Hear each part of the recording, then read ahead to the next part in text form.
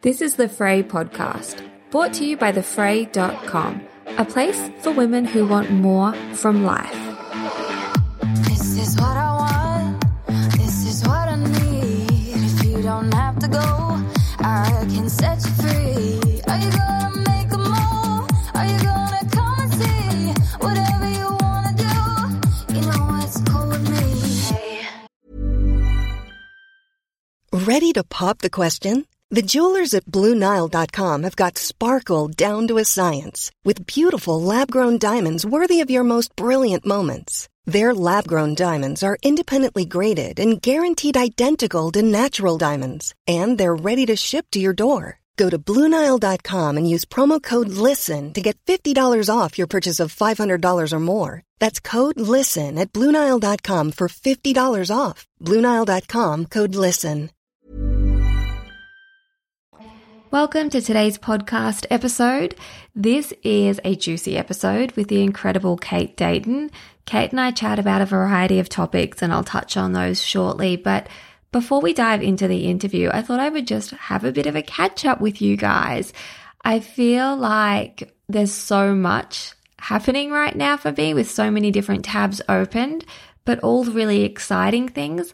I've shared some stuff here on the podcast in terms of like an upcoming name change. And of course, now we've got the private podcast as well that goes live on a Wednesday, all sorts of different things happening.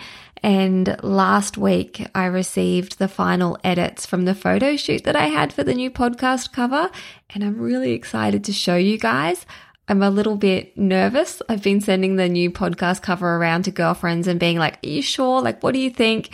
What words come to mind? Do you think this is better? Do you like this font? But it's all really, really exciting stuff. I originally had the artwork for the current podcast cover done during COVID times. It suited me to not have to get in front of a camera, if I'm honest, because I definitely wasn't feeling great. I was definitely wanting to just hide away from the world. And the fray for me was such a anchor during really difficult times. It was something I really lent into creating when I was kind of creating my new self as well. When you go through something hard in life and you feel like you've just dropped all of the life balls, like you've dropped everything on the floor, and everything feels like a mess. And there's that time when you just want to lie on the floor with it and wallow in the sadness, and you just feel really, really low and sad. And then comes that time when you start to, crawl to your knees, and then you stand up and you look down. You look down at all of this stuff, this proverbial stuff that you have dropped, all of the balls that you juggle. And you do have the opportunity when you're starting to feel well and strong again to actually ask yourself, what are the things that I want to pick back up? And for me, creating the fray really, really helped me. And that's why I created the fray. That's why I called it the fray. It was all about, when life comes apart, what are the threads that you can grab onto and weave a new life from? But as time has moved on and I've reflected on the naming, like the name, the branding, all of that sort of stuff, I've realized that maybe if someone is cold to the podcast, if they're brand new and they scroll past the fray and they see an animated drawing, they might not understand the abstract concept, which is not on them, that's on me. And they might not feel as connected or interested in joining the podcast and giving it a go. When I originally launched the podcast, it was under the Kylie Camps podcast. That's what it was called. And I'm really excited to tell you that I have decided to rename the podcast again, and I'm renaming myself as well, my last name. So there will be more on that very soon, but I thought I'd just quickly touch on that. It's all very exciting and I'm looking forward to sharing it with you. What else? I have just had a really great weekend. We're coming into another weekend now, but just had a really nice weekend. We didn't do anything overly exciting. It was very wholesome. We went ice skating, we had baseball, just really low key, but really, really enjoyable. And I feel like my cup is very full, which is actually another recommendation. In our house, we've started asking each other, how full is your cup? And it's really, really cute because the boys will answer and they'll talk about, my cup's half full. And we'll say, what could you do to go fill your cup up? And, take responsibility for filling your cup up. or we use it as a way of letting someone know we're not quite ready to hear something that they have to say, such as if one of the boys is, really popping off about something like, I don't know, Dungeons and Dragons, because that's what he pops off about all the time. And I haven't even had my coffee, like I've barely removed the sleep from my eyes. I'll say to him, my cup's not quite full yet. Give me a chance to wake up, have a literal full cup of coffee, and then I can give you my full best self and my attention. But right now my cup's a bit empty. And it's just kind of become code in our household for like, hey, I need to do something before I can give you my full attention. And it's helpful as well when you're blending families. That language for Brendan, he can say to the boys, I do want to go for a swim with you, but I'm going to go and fill my cup first by having a bike ride or going to training or whatever it could be. So I think that's just a really handy thing you can use around your house if you want to introduce that. Something else that we've been doing is making lists. So lists of like digital lists that Brendan and I share on our phone of experiences that we want to have. You know how sometimes you'll get to the weekend and you think, oh, I'm so cooked, I don't even know what I want to do or what will fill my cup up. If you take the time to create a list before you get to that, so that then when you're mentally a bit exhausted and you're not sure what you want to do, what you feel like doing, you can open your phone and have a look on your list and go, oh, look, ice skating. Let's go do that. And it just removes any resistance, but it means that you're still having experiences that you want to have. You can create a list for you and your partner, just for you as an individual, and also a list for you and your family as well. Like where the Venn diagram of play crosses over. I've spoken about this so many times, so forgive me if I'm boring you, but if this is the first time you're hearing it, it's really important as a family unit, if you have children, or even if you're an auntie or an uncle, to think about the kids in your life and where is the Venn diagram crossover of the things that you all enjoy doing together. When you're an adult and you have children in your life, there are things that you do that you don't enjoy. They just are. You pay the entry fee into their world by engaging in the things that your kids, your special children are interested in, but it's not always stuff that you enjoy. So for example, I hate board games. Hate sitting down and playing a children's board game. But if the kids are interested in it, I will do it as an act of service. But that's not my version of play. My version of play with the boys is jumping under the waves in the ocean. It's exploring somewhere new. It's going to the waterfalls. It's going for a bike ride. Like that's the sort of play that lights us all up. So making a list of that type of play and engaging in that so that you don't feel depleted all of the time. So those are just a couple of recommendations I wanted to include before I tell you about today's episode. This is an episode I think that if you enjoy, take a screenshot of it and send it to all of your girlfriends. Or put it on your Instagram story if you don't want to be that personal, because they might think, why is she sending me this? But the reason I suggest sharing it is because we cover a variety of topics, and these are all listener submitted questions. And one thing I know for sure is if one person is going through something, there are millions of other people going through something very similar or exactly the same. Yes, we are all individuals, but we are all sharing this lived experience. We all go through moments of having comparison when we look at social media and we think, fuck, why isn't my life as good as that? Or why isn't my partner as good as that? Kate and I chat about role modeling healthy relationships, loveless marriages, dating, the key to getting healthy and what healthy even means, and so much more. Now, this episode and conversation does include mentions surrounding domestic violence and abusive relationships.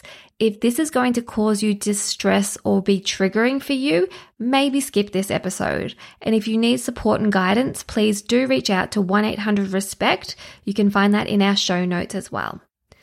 So Kate Dayton has been on the podcast before, and she is a trauma-informed coach, hypnotherapist, and has training in brain spotting. Kate specializes in working with women in particular who have been in or are currently in a relationship with a narcissist. Kate is incredible at what she does. It's very niche, but she really does hold space for helping someone who is suffering the trauma of exiting a relationship with someone who has narcissistic personality disorder.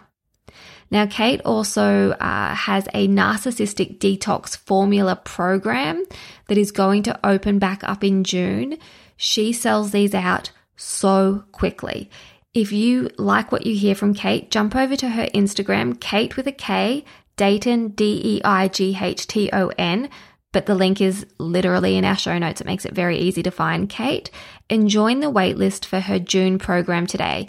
As I said, it is called the Narcissistic Detox Formula, and Kate is just out there doing God's work, truly, truly helping women who have connected with people that are dangerous and who have tried to tear them down. Kate builds them back up. Kate helps empower them.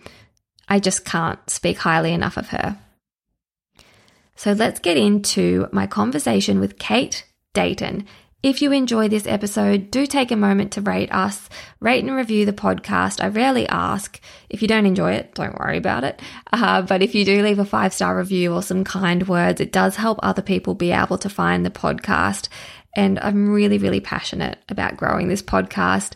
And so if you are an original podcast listener, if you have been here for years, please do spend that extra 2 seconds.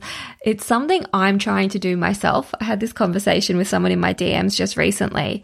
Like, I'm such a silent little observer and listener, but I have started leaving reviews on the podcasts I love. Like, I left one on The Crime Analyst just this morning because I was like, you know what? I am so obsessed with this woman. She's so brilliant. So if you go over, you'll see my review. It's like Kylie J. Camps leaves a review. But that's something I'm trying to be better at doing, is acknowledging and thanking and praising the people that I appreciate, even if they are people that I appreciate from a distance, people that I consider role models who I will never ever meet in real life. Just taking a moment to be like, yes, thank you for showing up. And so if you enjoy this episode, if you like the podcast, please leave a rating, leave a review, slide into my DMs, let me know. The biggest compliment is definitely if you share it on your Instagram stories and tag me, then I can share it on mine as well. All right, team, I'm very excited to share with you all of the changes that we have coming up soon. This is kind of like a little mini change, doing a real life update for an interview rather than recording the intro way back when Kate and I had this chat. So even this is a small step in the right direction, I think. All right, no more Kylie, no more rambling. Let's get Kate on. Kate, thank you so much for agreeing to join me for a life advice episode. Thank you so much, Kylie, for having me. It's an absolute pleasure to be talking to you again. So we have some, I guess, scenarios or questions that have been submitted anonymously via people who follow along on Instagram. And we have a very long document filled with these scenarios and questions, but I've just captured a handful that I think could be really, really helpful. And there was quite a bit of crossover. So let's just dive straight into it, I guess. The first one that has come through says, I came from a split family and I don't want my kids to go through that also, but is it worse to stay in a loveless, resentful marriage? Yeah, this is a big one, right? So we often find ourselves staying in a relationship because of the children. This is so common. I hear this all the time in the work that I do, but I'm staying for the sake of the children. Often what I then will say in my community is, well, what are we trying to teach our children? So by staying in these relationships, what are we teaching our children about love, about how relationships work? So if it's a volatile, toxic, unhealthy relationship, then what are we teaching our children about how relationships should look? If it's toxic and volatile, probably not a great lesson that we're teaching our children, a great perspective on what a healthy relationship looks like. Yeah, absolutely. I think we forget sometimes just how much we're shaping what our kids believe to be normal. Just by the way that we are living our life, we're setting those parameters of this is normal, this is acceptable. Mm-hmm. And so, of course, if it's volatile, if it's abusive, if it's dangerous, that's very scary. But also it's very scary, I think, to model a relationship where one person feels like they can't be their full self, or where there's not laughter or there's not growth. If you're in a relationship that isn't actually the relationship that you want to be in, it can be really scary to take that leap and go, I'm going to leave, because I think the fears and concerns that you have in terms of the adversity and impact it has on your children are very valid. Like, it's a very real thing. But I also remember one of my friends saying to me that she realized if she didn't leave her marriage, her children would never meet the best version of her. Absolutely. This is, I think, the crux of it, Kylie, is it's not only what are we teaching our children about relationships, but what are we teaching our children about their own self-worth and self-esteem.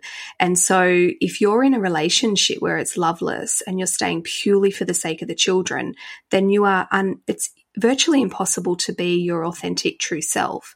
And so therefore, even subconsciously, you are disassociating, detaching from your children and being the best mother or father that you can possibly be.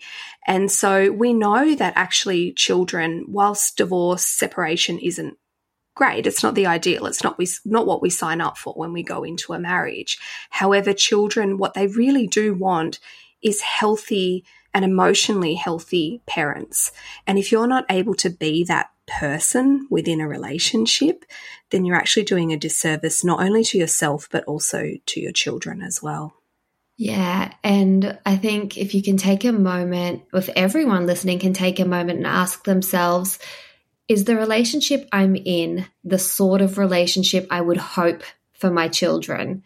Because sometimes a way in, I think for a lot of women in particular, but an inroad into accessing whether or not they're fully happy is to frame it through their children's eyes, because no parent wants their child to be miserable.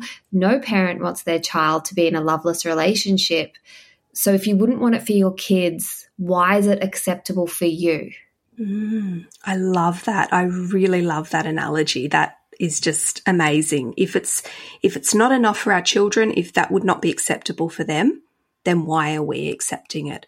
Because the best gift that we can give our children is to be emotionally healthy, able to regulate our own emotions as parents, and to show them what it looks like to be happy and fulfilled as an individual. Because I think we often forget as parents, you know, whilst we are selfless and we sacrifice so much for our kids, and that is about being a good parent, we also forget that we are humans as well sometimes. And so we need to model that to our children, that we are humans. We are, you know, entitled to happiness and fulfillment and all those amazing things. And then it just filters on down. You know, if we're happy, content and emotionally healthy, then we often find our children are the same. Yeah, it can be a real gift to them. Something that I was just thinking about with this question in particular, Kate, is the way it's framed around the fact that this listener comes from a split family and I don't want my kids to go through that. I wonder if there's a way of reframing that to think, I went, you know, this listener to change her thought pattern, I'm assuming it's a she, and go, yes, I went through an awful separation. It caused me great adversity. I wonder if going through my own separation as an adult could actually be healing, because maybe we can do it better. We can do it in a different way. It doesn't have to be a sentence. Like, it's not like, oh, yes, your divorce or your separation will be exactly the way that it was for your kids or have the exact same impact. You know, there might be shared adversities there, but maybe in a way it could be healing. Yeah, absolutely. And I think, you know, just in the context of that, if you are a child of separation, often there is so much guilt and shame then surrounding that you don't want your own children to go through that. So you often put up with maybe a lot more because you don't want that same trauma for your children. But actually there's a really amazing saying that says that all trauma is stressful, but not all stress is traumatic. And so reframing that because we may have gone through a situation where our parents have divorced and that may have been really traumatic for you, it doesn't mean that that has to be the experience for your children. And so often with children of divorce, what happens is they come out with these self-worthiness wounds, sometimes when it is a really traumatic experience. I'm not saying it's not stressful, but it doesn't have to be traumatic. There's a difference. And they come out with this trauma of, I'm not good enough, I'm worthless, I'm not important, because of what they went through with the parents, feeling like, you know, they weren't enough. Maybe there was a reason why mum and dad separated, because I wasn't enough. So we can change this for our children. We can make sure that they come away from these divorces and separations with a healthy self-esteem, a healthy sense of self-worth, and not blaming themselves for the divorce. So that's the difference. It doesn't have to be traumatic. It can be stressful, but not all stress is trauma. I love that phraseology that, yes, it can be stressful, but it doesn't have to be traumatic. I think that's important. And as parents, we so often just want our kids to avoid any discomfort, any discomfort at all. We want to cushion that. We want to take that and make sure that they don't feel it. But that's not serving them. They're here to live their own life and go through their own experience and learn their own lessons. And sometimes those lessons can be a little stressful. Yeah, that's right. And this, we want to avoid our children feeling pain, because that makes us feel pain as parents and it's not nice. But we also have to understand that adversity is resilience building as well. But the key is to make sure that it doesn't become traumatic for children, and how we can do that is by building up their self-esteem and their self-worth, and making them understand that things that happen to them is not because of them. That's the difference there. They realise that these things happen, it's stressful, it's not nice, but it doesn't mean that they're not good enough. Or mum and dad separated because I'm not enough, and they can really understand that, and that's a real gift that we can give to our children. So helpful. Next up, how do I help a girlfriend who I believe is in an abusive relationship? Big one. It's huge, isn't it? Because when we're on the outside, we're not emotionally invested. So we can see things very clearly, as opposed to somebody who's in the relationship and is very emotionally invested. And so what we want to do is be able to shake that person almost and say, come on, this is abusive. And then what normally follows with that is then you need to leave. So if you're finding that you've got a girlfriend who you can see is in an abusive situation, I would say to you that even if she's not talking about it or admitting that it's abusive, I can guarantee that she actually knows something isn't right. She would know. I've never come across anybody that's been in an abusive situation that says, I just had no idea that it was abusive.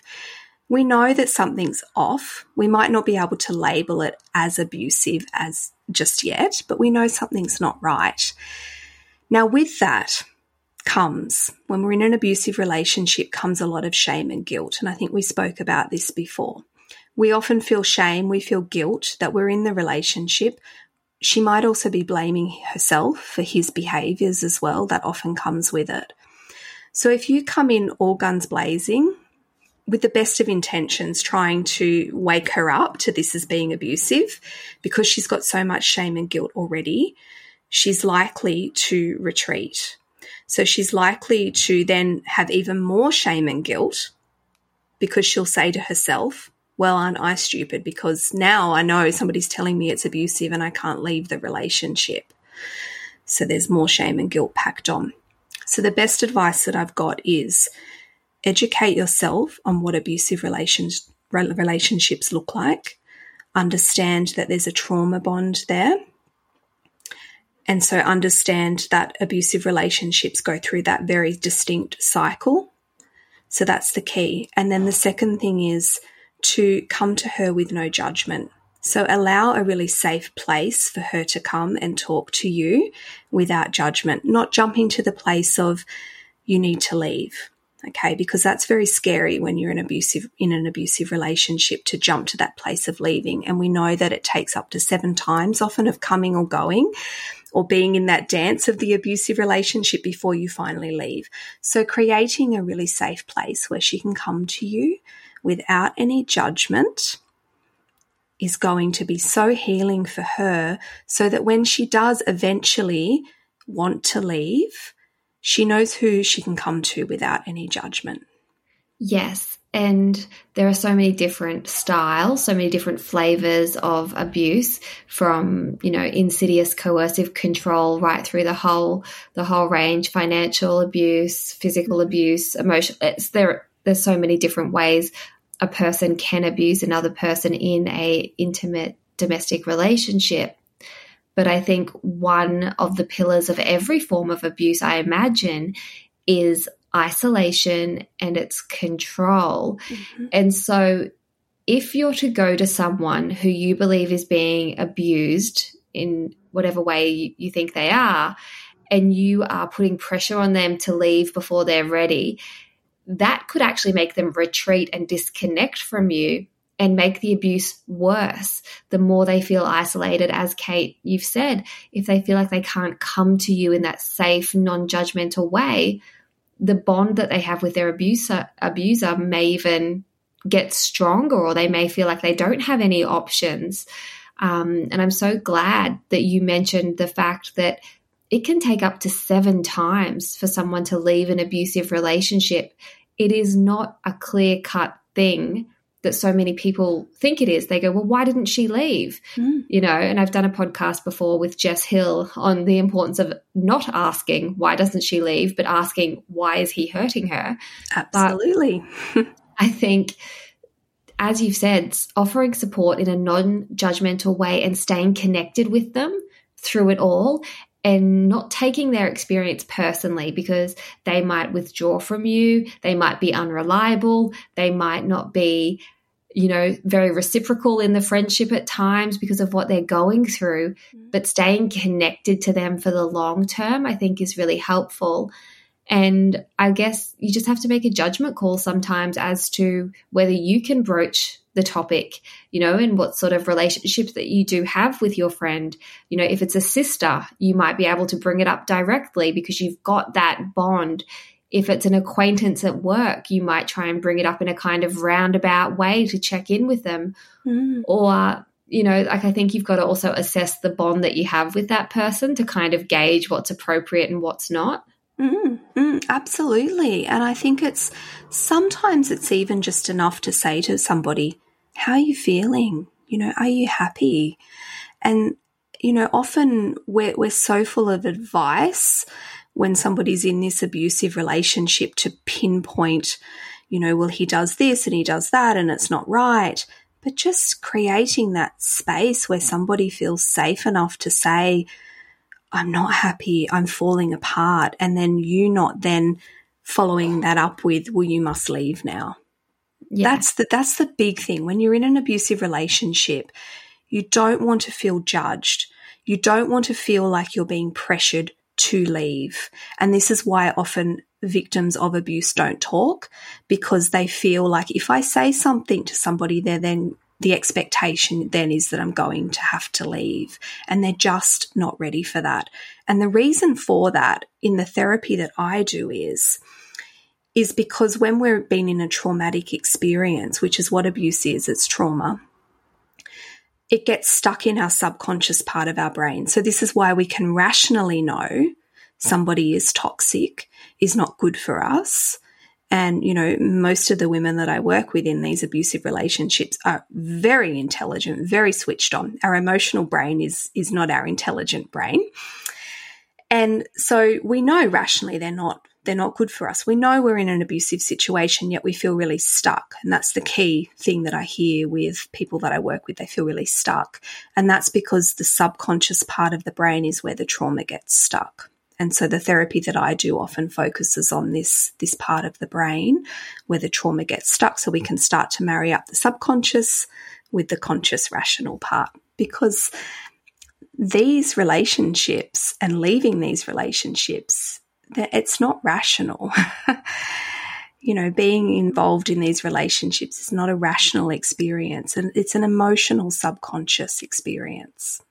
And I think so many women take on the burden, they carry the shame for the experience, you know, whether it's internalized misogyny coupled with a million other different things. But so many women feel responsible. So there's a lot of shame surrounding it. So, yeah, it makes sense that that women are not opening up to everyone or even anyone about these experiences. But as a friend, I think all you can do is to stay connected and open and warm. Absolutely. Hi, I'm Daniel, founder of Pretty Litter. Did you know cats tend to hide symptoms of sickness and pain? I learned this the hard way after losing my cat, Gingy. So I created Pretty Litter, a health monitoring litter that helps detect early signs of illness by changing colors, saving you money and potentially your cat's life. Pretty Litter is veterinarian developed, and it's the easiest way to keep tabs on your fur baby's health right at home. Go to prettylitter.com and use code ACAST for 20% off your first order and a free cat toy. Terms and conditions apply. See site for details. Okay, changing gears a little bit now for this one. How do I stop comparing my life situation to someone else's? I just feel like my life is falling apart, but everyone else's is so together. Yeah, this is a big one, isn't it? Because I think social media doesn't help this situation whatsoever. No. I recorded a podcast the other day. I can't even remember what episode it was, but I was saying you have to remember social media is a little window into someone's life, and it's the window that they've led you to and stood you in front of and said, here, only look through this one. There are 100 other windows of my house/life, but this is the one I want you to look through. Even when we're sharing hard things, those things have been chosen to be shared. And I think never before in history have we had so much access to looking at other people's lives. It's no wonder sometimes we feel like we're falling short, because within the space of 10 seconds, you can have a look, you can have a glimpse through 100 of those windows into other people's lives. And you can end up feeling like you are falling short. Yeah, absolutely. And, you know, people even say to me as a therapist, well, you must have it absolutely together. No, I don't. I still have my bad days. You're a human. Weeks. I'm human. I do have tools now that I can use to get me back up a lot quicker, but I still have bad days. Nobody has it together. Absolutely nobody has it together. And I think when we can come to that realization and peace with the fact that nobody has it together, and sometimes the people who appear to have it the most together are the ones that, if we dig deep, are truly, you know, falling behind or falling apart underneath it all.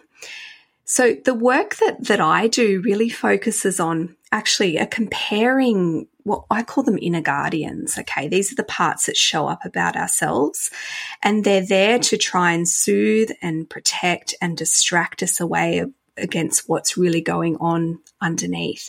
So comparing ourselves is one of these inner guardians. So get curious about, if you're comparing yourself to everybody else out there, what is really going on underneath? And often what I find is there is this core wound there of not feeling good enough. And this is why we then compare ourselves to everybody else. Yeah. So that's what I would ask, to get curious about. What's there? What is it hiding? I think that's such a brilliant place to start, because if you feel that stab of how would you say it? Comparisonitis? I don't know. Go with that. Comparison. That sounds good. Yeah, that's a word. When you start to feel that comparison creeping in and you feel like, oh, I'm not measuring up, it's really interesting to get curious about, what does measuring up even mean? What are you projecting onto these people? You know, because it's a mixture, I think. It's a mixture between what people are showing you, but also a mixture, but, you know, it also, part of that is what you're seeing. You know, like sometimes someone will slide into my DMs with quite a rude message because I've said something and they've heard it differently, or I represent something to them that I'm not intentionally trying to represent, but I've triggered them. And I always think it's so fascinating how if we just go below the surface and ask ourselves, what does it mean? What does measuring up mean? What am I perceiving?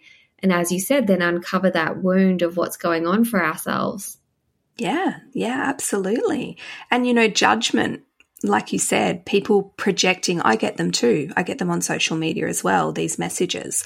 And so now as a therapist, because of what I know, I'm able to receive that message in a very different way, as opposed to taking it as a personal attack. I'm able to say, well, if somebody's judging me so harshly, what's going on for them? And it's often these core wounds.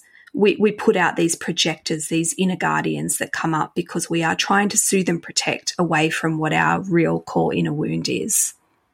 Yes, you're so right, because if we are aware of our inner wounds and we're working on them, because there's always work to be done, but if we have self-awareness to the extent that's possible for each individual, you're just not as triggered. Like I can look through social media and go, yes, I'm looking at other people's lives, but I don't feel it takes away anything from mine in that way. And I think that's because I'm always trying to do the work on myself. I mean, I'm not perfect. Sometimes I'll see something and go, yep, unfollow, don't need that in my feed.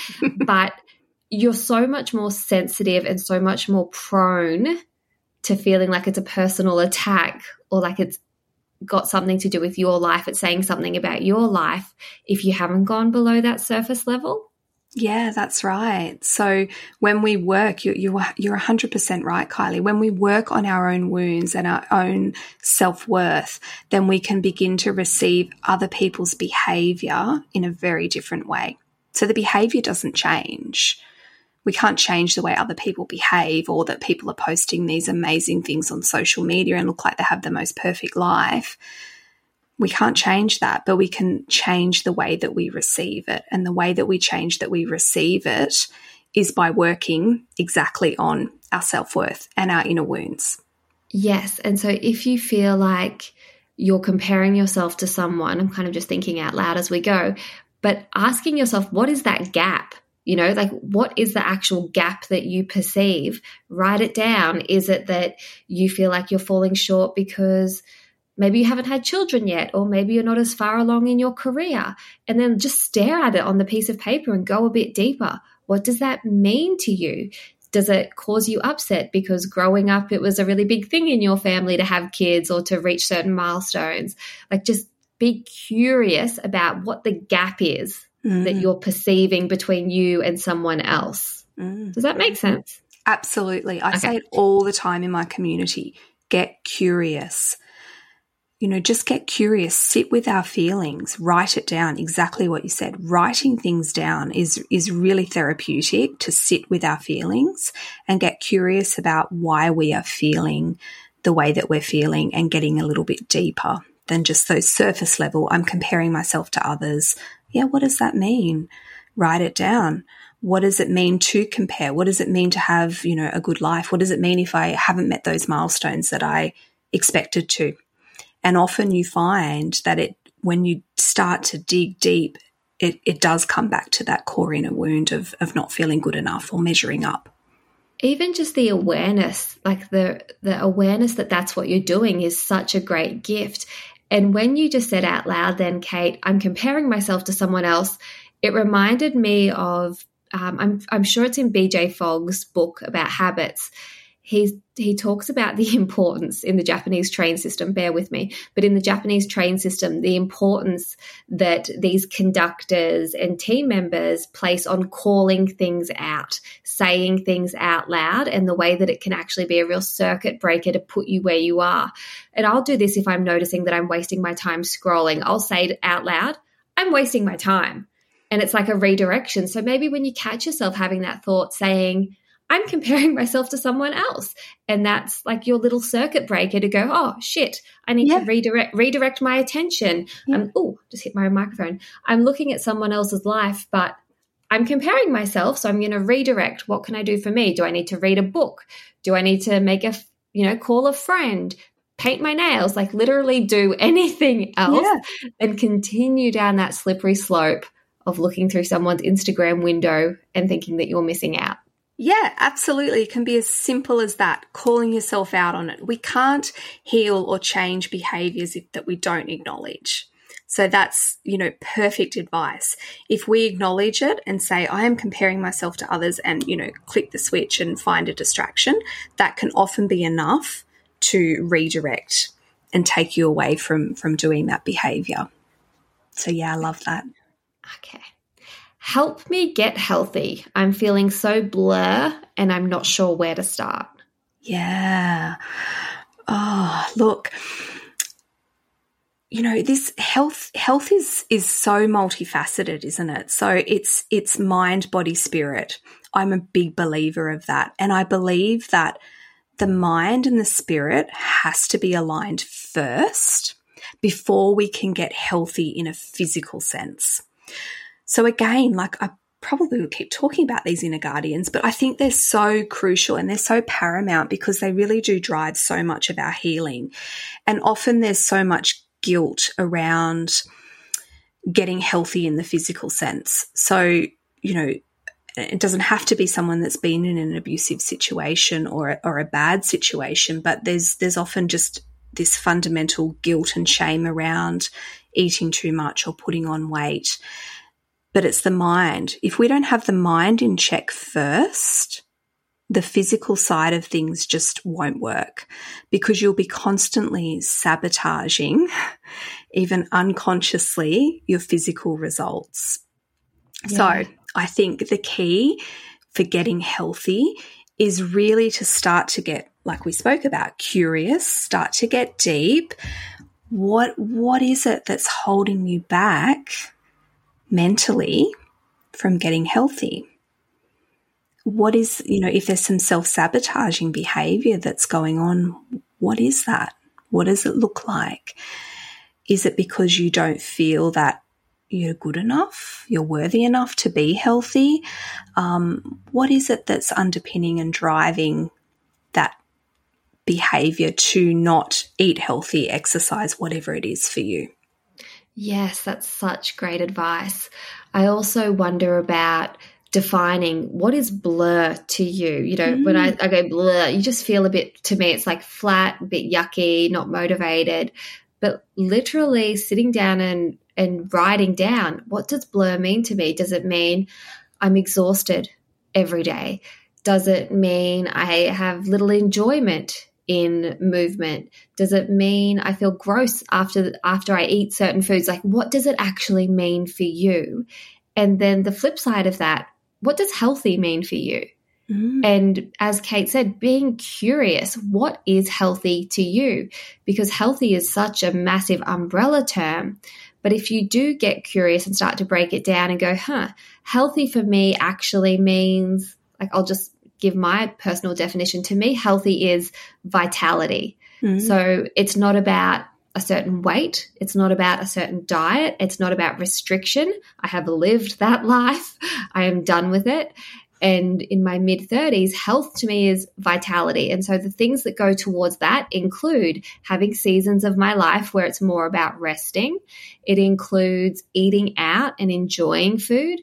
It includes for me being able to enjoy an alcoholic drink without worrying about what that's doing to my body, because it's just my definition of vitality. And so I would encourage this listener to get clear. What is your definition of healthy?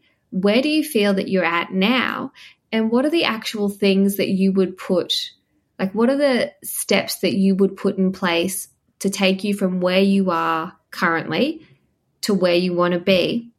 And can you make those steps micro habits? Rather than going, I'm going to run a marathon, I'm going to join a gym, I'm going to wake up at 5 a.m. every day, I'm going to drink 4 liters of water, very micro habits, 1% better each day will make a massive, massive difference over the space of 6 months, 12 months. So yeah, I would define what's blur, what's healthy, and how can you create little micro realistic habits so that you don't get into that cycle of all or nothing thinking and mentality. Yeah, and I think that's fabulous advice, Kylie, because if we create these goals that are just too big. It's too much for our brain and our nervous system, and actually we can then self-sabotage it. So it's about having these small goals that we can put in place that are realistic so that we can meet them every day. And then we find that when we meet one little goal, then we can add on to that and then eventually meet the end goal. The other thing that I will mention, as I know your audience is mainly women, is often women, we often say, oh, I feel blue, I feel yuck, I feel exhausted, my health is just not great. I always recommend, especially to my clients, to make sure that they are getting things checked, get your levels checked, get a blood test, make sure your iron levels are where they should be. Also making sure that other minerals, so things like zinc, copper, there's quite a few with magnesium. So you can find health practitioners that will test for those as well. I always highly recommend that, getting your hormones checked as well, because if those levels are out, it doesn't matter what you're going to be doing in terms of eating healthy, exercising, you are going to feel pretty blur. So get that checked as well as a woman. I second that notion, because to me an iron infusion is like a personality infusion. Yes. When because I get so low on iron and my body won't absorb the supplements. So I have that iron infusion and makes the world of difference to me. So definitely a great point. Okay. I know that this one is well and truly in your lane, Kate, so I'll let you take the wheel on this one. Narcissistic ex who doesn't make any effort to see kids he has discarded. Do I push it and make him see them when I have concerns in regards to his state, or let the silence continue and their dad is just gone from their lives? And, this is really awful when we find ourselves in this situation. So with narcissists, we tend to find that they are either highly involved and very much intrusive and trying to micromanage everything we do, or we tend to find the opposite end of the spectrum where they are just not involved. And it's so painful as a parent, because we don't want our child to have this experience. We don't want them to basically know that their other parent is unhealthy and has discarded them. My advice is always, you can't force. We can't change anybody, let alone a narcissist. We can't change anyone, but narcissists are just on another level. We absolutely cannot change them. So it's about coming to that peace for ourselves and accepting that the situation is what it is, as hard as it is, and very much not what you wanted for your children. Healing yourself, that's going to be the big key. Healing yourself so that you can be as emotionally healthy and regulated as you can possibly be, because then what you're able to then give your children, like we spoke about before, is this healthy sense of self, this healthy self-esteem and this resilience, because you can't change a situation. You can't change the fact that mum or dad has discarded them, as awful as that is, but you can change the way that they receive that message, and for them to understand that it's nothing to do with them.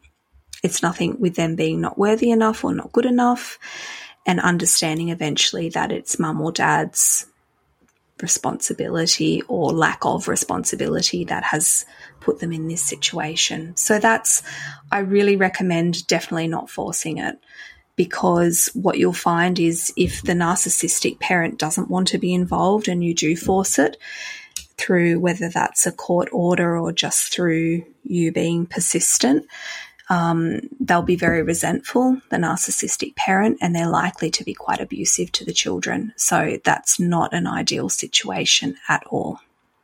It's so hard. It's so hard to be in that position where you feel like you're continually scaffolding a narcissistic parent and you're softening it for your children.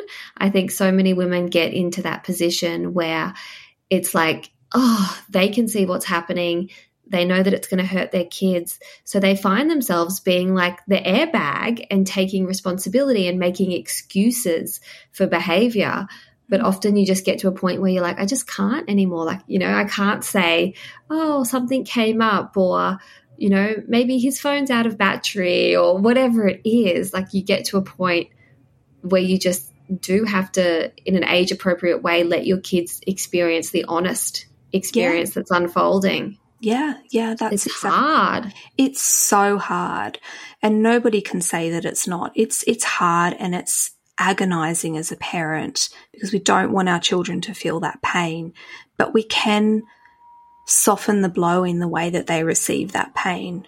And the key there is that, like we said, not all stress has to be trauma, and that's the key.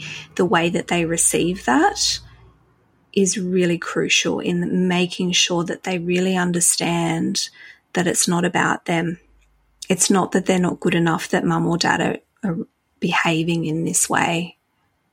Yeah. So does that mean it's the way that you might still let the kids know honestly, as in, I guess what I'm asking is, do you encourage women to stop making excuses for their partners, but to try their best to help kids to see that it's a them problem, like it's a parent problem, it's not a child problem?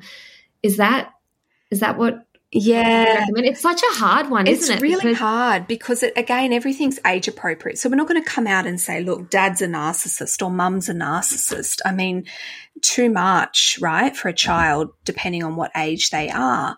But we can ask questions.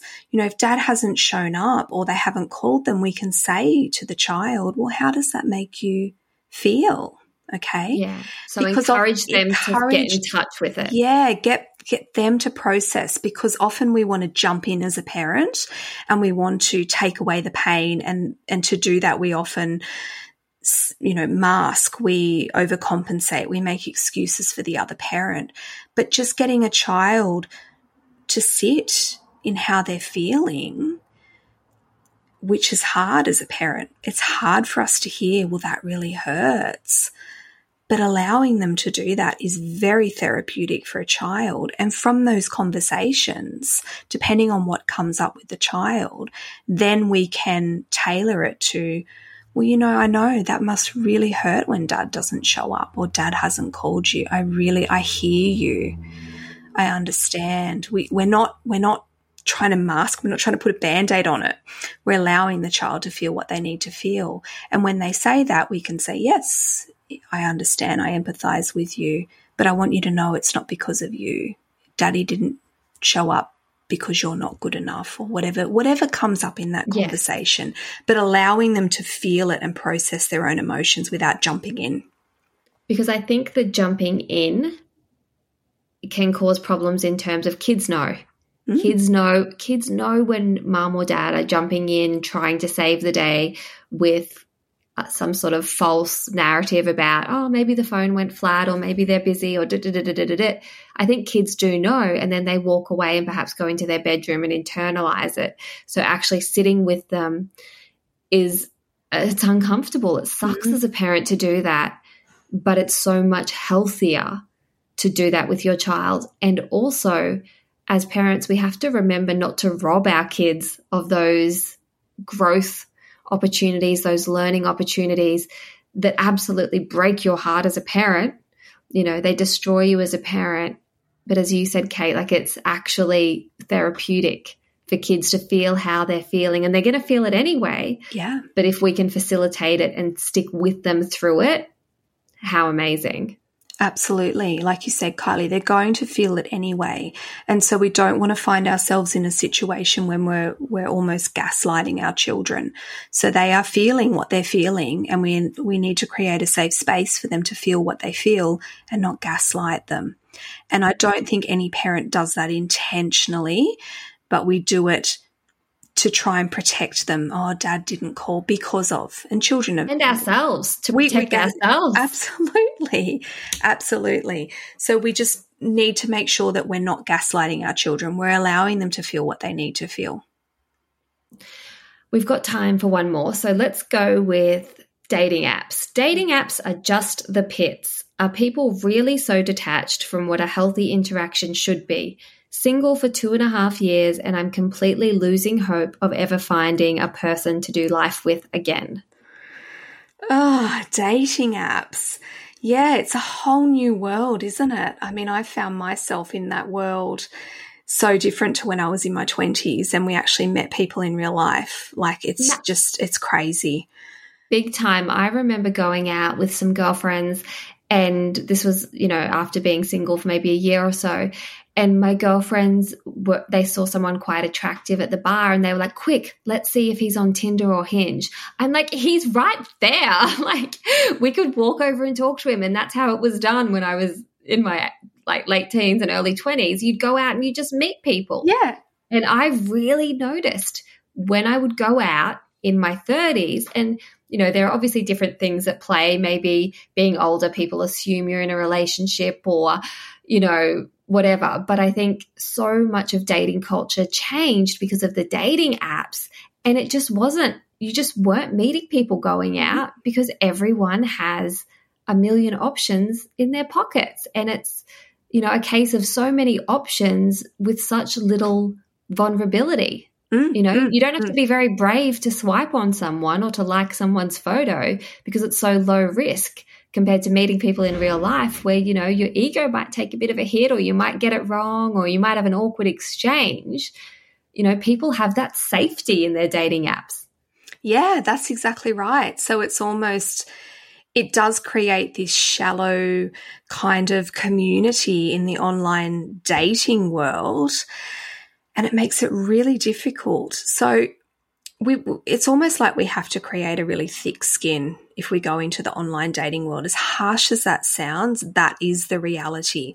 So it's all about how we're going to receive people's behavior in the online dating world. So there's this whole, there's ghosting, I think there's orbiting, there's all these things that happen in this online space now, which is all new to me as well. But understanding that because it is so easy, there's so many choices now, it is so easy to be able to just move on to the next person. We do need to create a bit of a thick skin and understand that people's behavior, it doesn't mean it's no reflection of you. It doesn't mean that you're not enough or you're not lovable because somebody has ghosted you or orbited you. It is unfortunately the world that we do live in now. I always say to clients who go into the online space is that, one, you need to get that thick skin, and two is get really clear on what you want, what you're looking for, because of the space that it is. And sometimes because people don't want to be vulnerable, and then often what happens is you're then not vulnerable as well. So it's kind of like who's going to break the ice first. So if you're going to go into the online space, I think you need to be prepared to be vulnerable a little bit and have your checklist of who you want to meet. Have your checklist of things that you want to ask because, it can be like a screening process. And if someone's not meeting the bar, then, yeah, you can move on to the next person. But the right person, if you're being vulnerable, the right person for you will stay and will converse with you and connection will be made. But I think if you're going to go there, one of two things, vulnerable, two, you do need to have a bit of a thick skin, which they kind of go against each other a little bit. But yeah, it's a strange place. It really is. Definitely. And I think those two, that duality of vulnerability but a thick skin, like you've just hit the nail on the head. If you're going to go into the dating app arena, those two things are so important. I always say as well, go for the story. When it comes to dating, don't go with the idea that you're going to meet someone who is going to be your person and that you're going to walk away from a date knowing that. Go with the mindset of, I'm going for the story. Mm-hmm. Nothing truly terrible will happen given that the person is who they say they are and you're meeting in a public place and you've got your wits about you. Hopefully for everyone listening, the worst case scenario is that you feel like it wasn't a very fulfilling date. Hopefully that's the worst case. But go for the story. Go with the mindset of, I want to meet someone who I am going to say to myself, I like you, show me more. You know, you don't have to be going for someone who's like, oh, that's definitely my person. But just at the end of a date, do I like that person? Do I want them to show me more? You also don't need to use dating apps if you don't want to. If they feel so foreign to you, lean more into dating in the wild, you know, like going out, actually going to different events that you don't normally go to, try a different coffee shop, look up, look people in the eye. Don't be afraid to smile. Don't be afraid to ask your friends, do they know anyone who is single in your age bracket that they've not thought to maybe connect you to? I think broadening, you know, widening your social circle in real life is a great option, because dating apps can feel very, very cold at times. Yeah, absolutely. And I think really we should view them as more of a screening app. So we, you know, it's just about, am I going to go on a date with somebody from this app? And then I make my judgment call, because it is really difficult to make a call off somebody based on the dating app, where we all know we're all playing our cards very close to our chest on the dating app. So seeing it for what it is, I think, is really valuable. Yeah. And just two other things that I would add to that, because it says completely losing hope of ever finding that person to do life with again. One, I would consider flooding yourself with stories that are similar to your situation. You know, read about women that are in your age bracket that have found love, that, you know, have a story to tell you. Go and read books by Trent Dalton on love stories. Read different things that open your mind and keep you feeling hopeful, because there's always hope to meet someone right up until we're no longer here. And there will be no doubt someone who is in a similar situation to you who has met someone and who is in love. So just keep your eyes open and your ears open for those stories, because it's very tempting to listen to all of the negative stories and get on the bandwagon of dating's hard and there's no good people around and But the other thing I would encourage you to do, and this is only because this is what I had to realize, you know, I had to realize I had to stop waiting for someone to do life with and just start doing life with myself, because I'm the one that I'm going to be in a relationship with forever. And so I had to realize, I've got to go on little holidays with the kids. I've got to have fun with the kids. I've got to go on dates. I've got to look after myself in the way that I would, like take myself on dates, but like look after myself in the way that I would if I was getting ready to go on a romantic date. Like, you do have someone to do life with. It's you. And putting a focus on the lack of someone to do life with might just create more lack. Whereas if you put the focus on the abundance, connection, friends, family, whatever you have at your disposal, you're going to attract more of that, just because you're going to vibrate at that frequency. Yeah, absolutely. And I think you're right. I think often we feel like a relationship is there to complete us, and we can't move forward or do life or be happy when we don't have that person.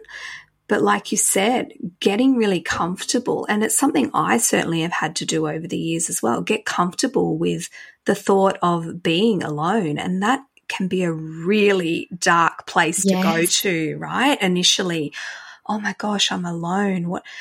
But it's also a very freeing place when we can make peace with that and find joy and happiness in being alone and being with ourselves, because we really get to know who we are as a person and what fulfills us in life.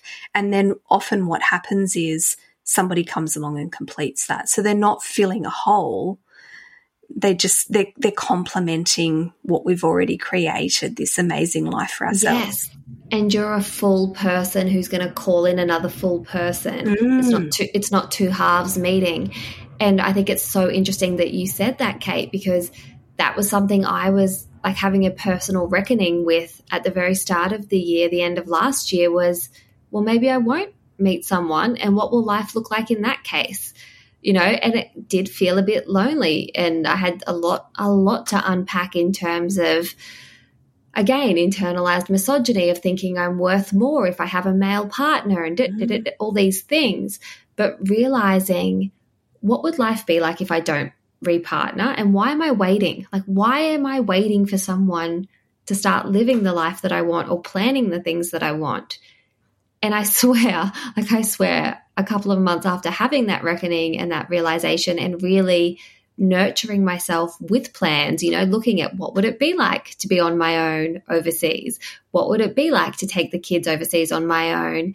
What can we do? When can we do it? That's when I actually met someone, and yes, I'm in a relationship now, but I don't think I would have called in this relationship if I was still in a place of like that lack mentality. Yeah. And this is often when we are in that lack mentality that we can sometimes attract the wrong people to fill that void that we have. But when we know ourselves really well and we've been able to sit with ourselves in those places of being alone, and I don't see it being alone as in a negative connotation anymore. But when we're able to do that, then we're attracting the right people into our lives. Absolutely. Yeah. Kate, you and I could just talk and talk and talk. I know. But I know that you have a child home from school. I have 2 kids home from school now. The show must go on. I've got dinner to prep. I've got laundry to bring in. Me too. It just never ends. Where can our listeners connect with you, and where can they find out more about the amazing work that you do for people who are really looking at doing their own work and recovering from being entangled with someone who perhaps has narcissistic personality disorder? Yeah, so the best way to connect with me, Kylie, is on my Instagram page. So that's at Kate A. Dayton, and that's the best place to find me. Perfect. I will put all of those details in our show notes. But again, Kate, thank you so much. And for our listeners, if you're not following Kate yet on social media, jump over, find her. You just always have such useful resources always on your Instagram, and I love having you in my feed. So thank you very much. Oh, thank you, Kylie. It's been a pleasure. This is what I want. This is what I need. If you don't have to go, I can set you free. Are you gonna make a move? Are you gonna come and see? Whatever you wanna do, you know it's cool with me. Whisper in the dark. Whispers in the dark. You come to play, don't you? Looking for something new. I got a lot underneath, tricks up my sleeve. You got some magic in you. I got some good news. I know how to handle it. I believe in what we could do. Would you come to my party if I had one in the lobby of the hotel down the street? Tell everyone that you meet that I'm just chilling like a villain with my champagne and my feelings. I just wanna show you off to my new friends on the block. Hey, hey.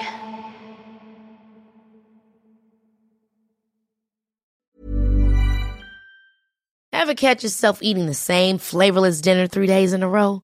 Dreaming of something better? Well, HelloFresh is your guilt-free dream come true, baby. It's me, Keke Palmer. Let's wake up those taste buds with hot, juicy pecan-crusted chicken or garlic butter shrimp scampi. Hello Fresh. Stop dreaming of all the delicious possibilities and dig in at HelloFresh.com. Let's get this dinner party started.